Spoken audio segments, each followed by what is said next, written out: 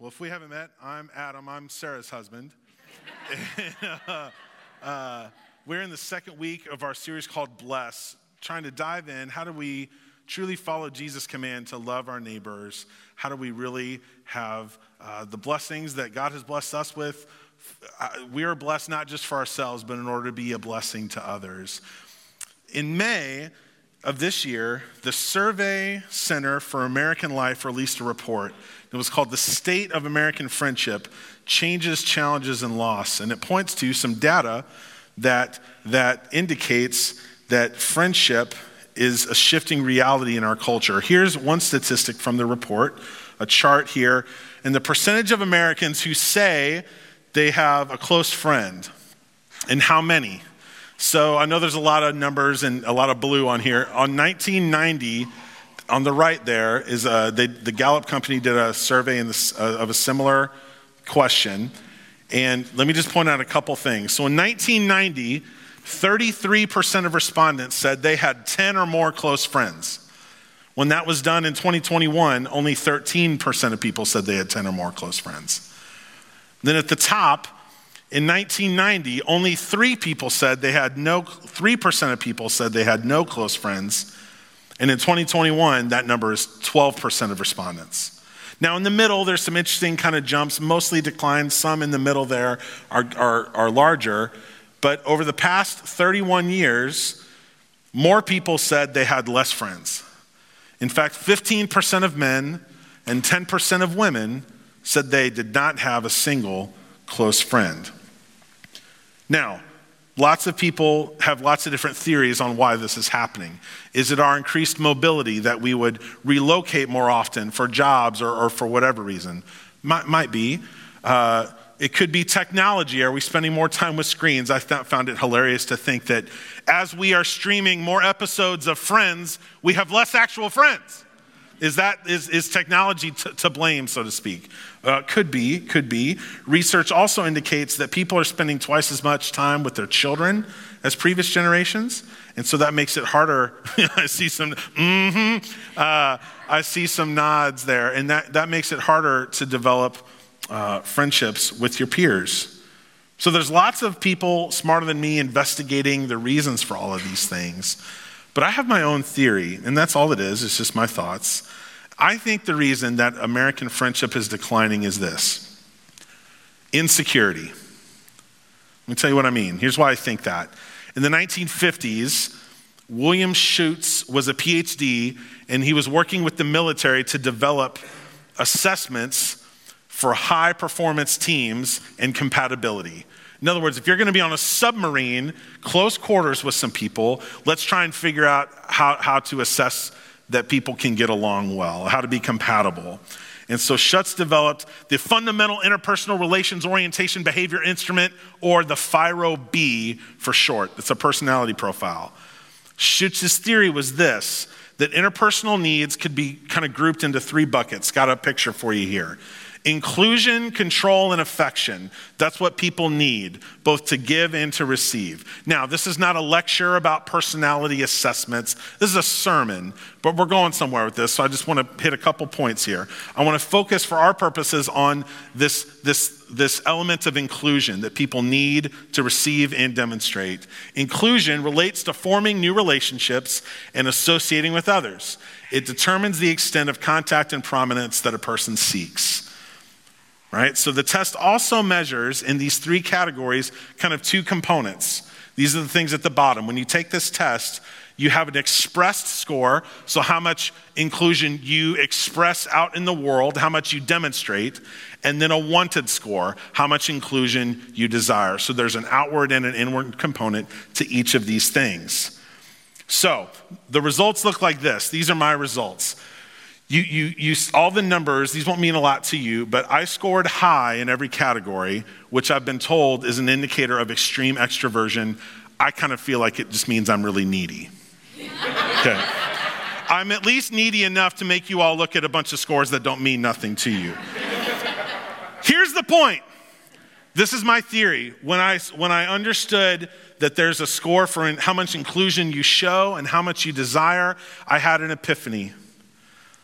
I've worked in churches. Next year, it'll be 20 years. And what I've heard over and over, in many ways for good reason, is people that are new to youth group or to a worship service or new to whatever will say, well, nobody talked to me, right? And I do believe that as established people in a church, we do have a responsibility to include people that are new. That is something I believe. But here was the epiphany I had. The problem is, to the new person, they feel like, well, no one talked to them, no one included them.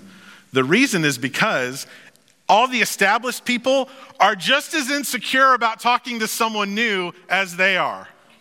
So here's my theory. Thank you for leaving this up there. My theory is, bring it back. My theory is most people have a higher wanted inclusion score than an expressed inclusion score. In other words, we all love to be invited. We all love to be included. We don't like initiating the inclusion to others as much. Does that make sense? We love to come to the party. We don't always like to invite other people because what if they say no? We're insecure. I was at the junior high this week visiting Mr. Daniels, and man, it was like I was 12 years old again. I was like, what should I wear? What if the kids laugh at me? I'm a grown person. But we go right back there. So I believe that a lot of us are walking around wishing to be included, but hesitant to initiate that inclusion for other people because of our insecurity. And so I have a conviction that if we're to follow Jesus' command to love our neighbor, we're going to have to get over some of these insecurities. And the reason I wanted to tell you all this is because the data shows that we live in an increasingly lonely world. And people feel isolated, and as connected as we can be to the internet and to all these things, we actually may be going the opposite direction in terms of our connection to other people. And so I believe the ground is fertile to make some easy connections with people by following a pattern Jesus set that we'll read about today. And so what I hope we'll discover as we study God's word together is that listening imparts value. In Jesus' ministry, he would travel around from place to place, teaching and doing miracles, and this attracted a big crowd. We'll find Jesus doing just exactly this in Luke chapter 18. Luke is one of the 4 biographies of Jesus that tell about his life and death and teachings and resurrection. And they're called the Gospels, which is a word that means good news. These stories, this historical telling of Jesus' life, it's good news for us, and we're going to meet somebody whom it was definitely good news for. Luke 18, verses 35 through 37. As Jesus approached Jericho, a blind man was sitting beside the roadside begging. When he heard the crowd going by, he asked what was happening. They told him, Jesus of Nazareth is passing by. So Jesus is traveling to Jerusalem, the capital city, for Passover, the highest Jewish holiday. Got a little visual aid for you here. Kind of on the upper right is Jericho, and you can see a little prompt there that this is where Jesus healed a blind man. And if you just go down past Cyprus and Bethany and up a bit, Jerusalem is in the center. Just a little tool to show you kind of the road Jesus traveled. You can see all the places he kind of visited throughout his time on earth, teaching and doing miracles. Jesus did a lot of teaching and healing on the road. How many of you listen to podcasts or talk radio on your commute? Right? This isn't really that much of a different concept. A lot of rabbis in the first century would kind of walk and talk, and they would teach as they traveled along. And this attracted a crowd, and we'll see this kind of factor in just a moment. So Luke tells us that a crowd was with Jesus, and Luke tells us that Jesus' reputation preceded him because the blind man responds like this. He called out, Jesus, son of David, have mercy on me. Those who led the way rebuked him and told him to be quiet, but he shouted all the more, Son of David, have mercy on me. So this man has clearly heard of Jesus before because this is how he responds. And he calls out saying, Son of David. That's a messianic descriptor, or in other words, the folks at the time, the Jewish people, were expecting a Messiah or a Savior. And the Savior would come from the line of David. So when the blind man says, Son of David, rescue me, that's indicating that he's in the know on some of these things. Now, that term, the son of David, occurs here in Luke 18 and only one other time in Luke. In the book of Matthew, it's used 10 times because Matthew had a much stronger emphasis on David's lineage and on Jesus being the Messiah from David's line. Just kind of an interesting terminology used in these different gospels. That was a point of emphasis for Matthew in a way it wasn't for Luke. So the man calls out, and folks around him rebuked him and told him to be quiet. You ever sit next to somebody in a movie theater or in a sermon and they just talk a bunch? And you're like, dude, I'm trying to watch the movie. Well, that's what's going on here. People are trying to hear Jesus teaching, and this dude is shouting. So they told him, hey, shh. Anybody like being shushed, by the way? I've never met a single person that likes being shushed. You know, my 4-year-old does not, I can tell you that. She's still young enough for me to dog her during a sermon, I guess, sorry. But no one likes being shushed. Then this guy, he's being pushed to the margins because people are like, dude, you're getting in the way. But he wouldn't be denied. In verse 38, it said the man called out, and the Greek word used here is ibosin, which means to shout. And then they said, dude, pipe down. And then it says he called out all the more, and we lose some of the translation from the Greek. He's turning up the intensity because it's a different word used the second time. And it's the Greek word ikrazin, which means to shriek. Almost like this instinctual, primal instinct. He's shrieking, Jesus, son of David. He wouldn't be denied a face-to-face meeting with Jesus. There was little hope for any livelihood beyond begging for someone who was disabled in the first century. People didn't even want the distraction of him making noise. But amidst the whole crowd, despite Jesus, having a schedule, being on the road, having plenty of stuff to do, he stops and he listens to the man. Verse 40 and 41, Jesus stopped and ordered the man to be brought to him. When he came near, Jesus asked him, what do you want me to do for you? I want to see, he replied. Does this strike you as odd that Jesus asked him what he wanted? And I think you and I probably could have guessed what this person would have wanted. Jesus definitely could have known. Right? It says earlier in Luke 9 that Jesus could perceive the thoughts of people's hearts. Surely Jesus knew.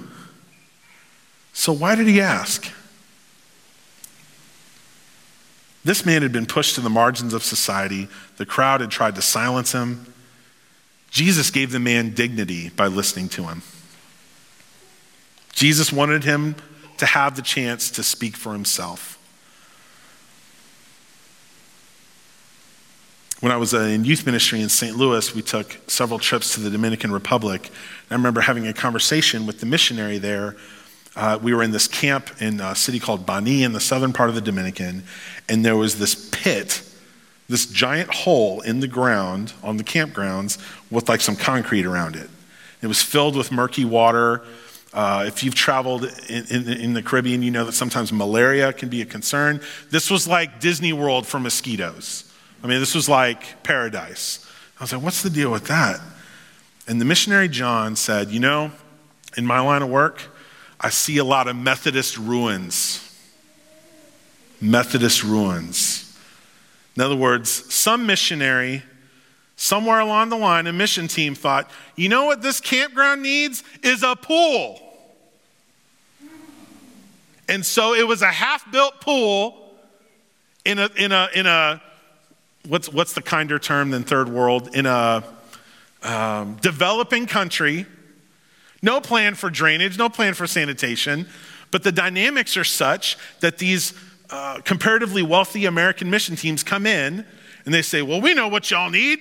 We need some swimming pools around here. And the folks at the camp don't want to, make anybody mad. So they're kind of like, oh yeah, sounds good. And then you got this half-built pool that people had the bright idea to build, but they didn't stick around enough to give the time, the manpower, or the funding to complete the project. Methodist ruins. Friends, sometimes we think we know what's best for folks, but we can hurt them in the process. So Jesus does a very simple thing. He asks this man a question. What do you want me to do for you? If you had the opportunity to tell Jesus one thing that he could do for you, what would you tell him?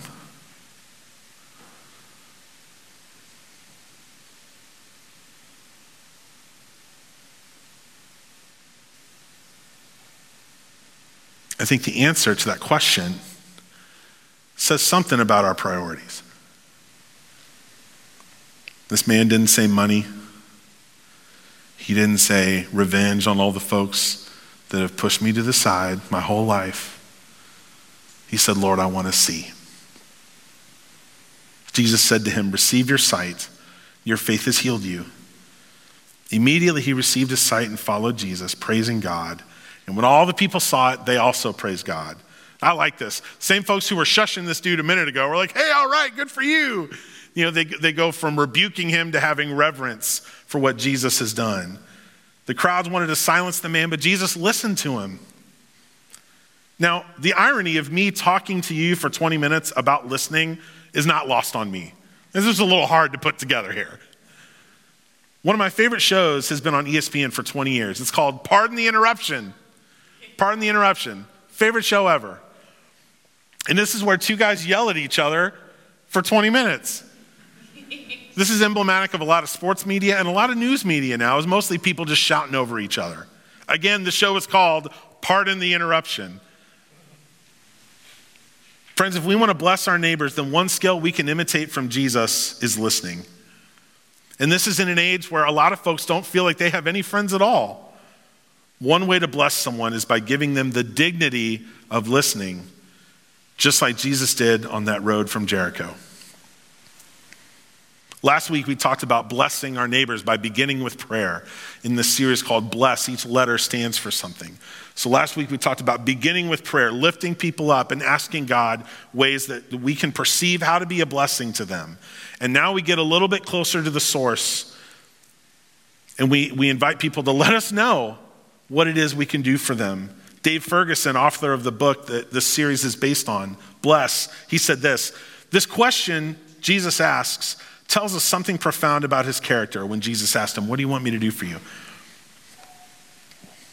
It shows that Jesus didn't assume, by the way, if you get lost in your sermon, just say the word Jesus and it'll be fine. It shows that Jesus didn't assume he knew what people needed, and he didn't want you or me to assume we know what people need either. So he asked questions and listened. Now, I'm not sure I'd pound on your neighbor's door and begin with, what would you like me to do for you? But my theory is most people don't want to initiate these conversations, but most people do appreciate feeling included. And so, friends, just rest in the fact that everyone is just as insecure as you are. Everybody. So I'd invite you to think about the places you live and work and play. Like, do you know your neighbors' names? What about your coworkers? Is it random folks in random cubicles? I guess if everybody's on a Zoom call, you might know their name. What about the servers that serve you at restaurants? Anybody a regular? Man, there's no better feeling than just having an unsweet tea plopped in front of you when you sit down, because folks know what the usual is. Can you get to know the folks that serve you at the dry cleaners, at the salon, at the barber, whatever? Who can you introduce yourself to and just show that amount of care? What can we be doing to bring our neighbors or coworkers together? You know why we don't have a giant Halloween party on Halloween night? Because that's the one night all the neighbors will talk to you. We don't want you at church, we want you on your block. I don't know why I'm yelling. I'm hyped up about mini Snickers bars a month and a half in advance. Who in your neighborhood or your school or your job doesn't fit the profile of the majority? Who's the person on the margin? And how can you take one step in relational proximity towards them?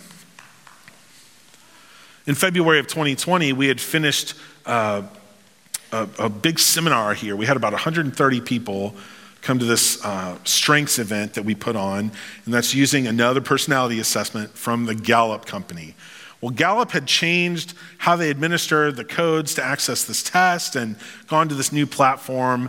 And we had folks around church calling me the IT guy because it was kind of a mess. And so I sent a somewhat, I didn't use any bad language, but I sent a strongly worded email to the Gallup company.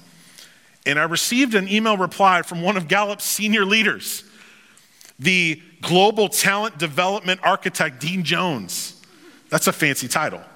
He's like president of something, something. And I thought to myself, dude, if I would have known you was going to read it, I would have worded it differently. But just in receiving that response from somebody high up, that communicated something to me, that they really did want to listen. Just the act of listening communicated a lot to me because listening imparts value. When we listen to someone, we're implying that they're worth listening to. And we live in a world, friends, with plenty of noise, plenty of interruptions, and little listening. I'm convinced one of the best things we can do to show people the value they have as children of God is to follow the pattern of Jesus and bless them simply by listening. And everybody said, Amen. Amen.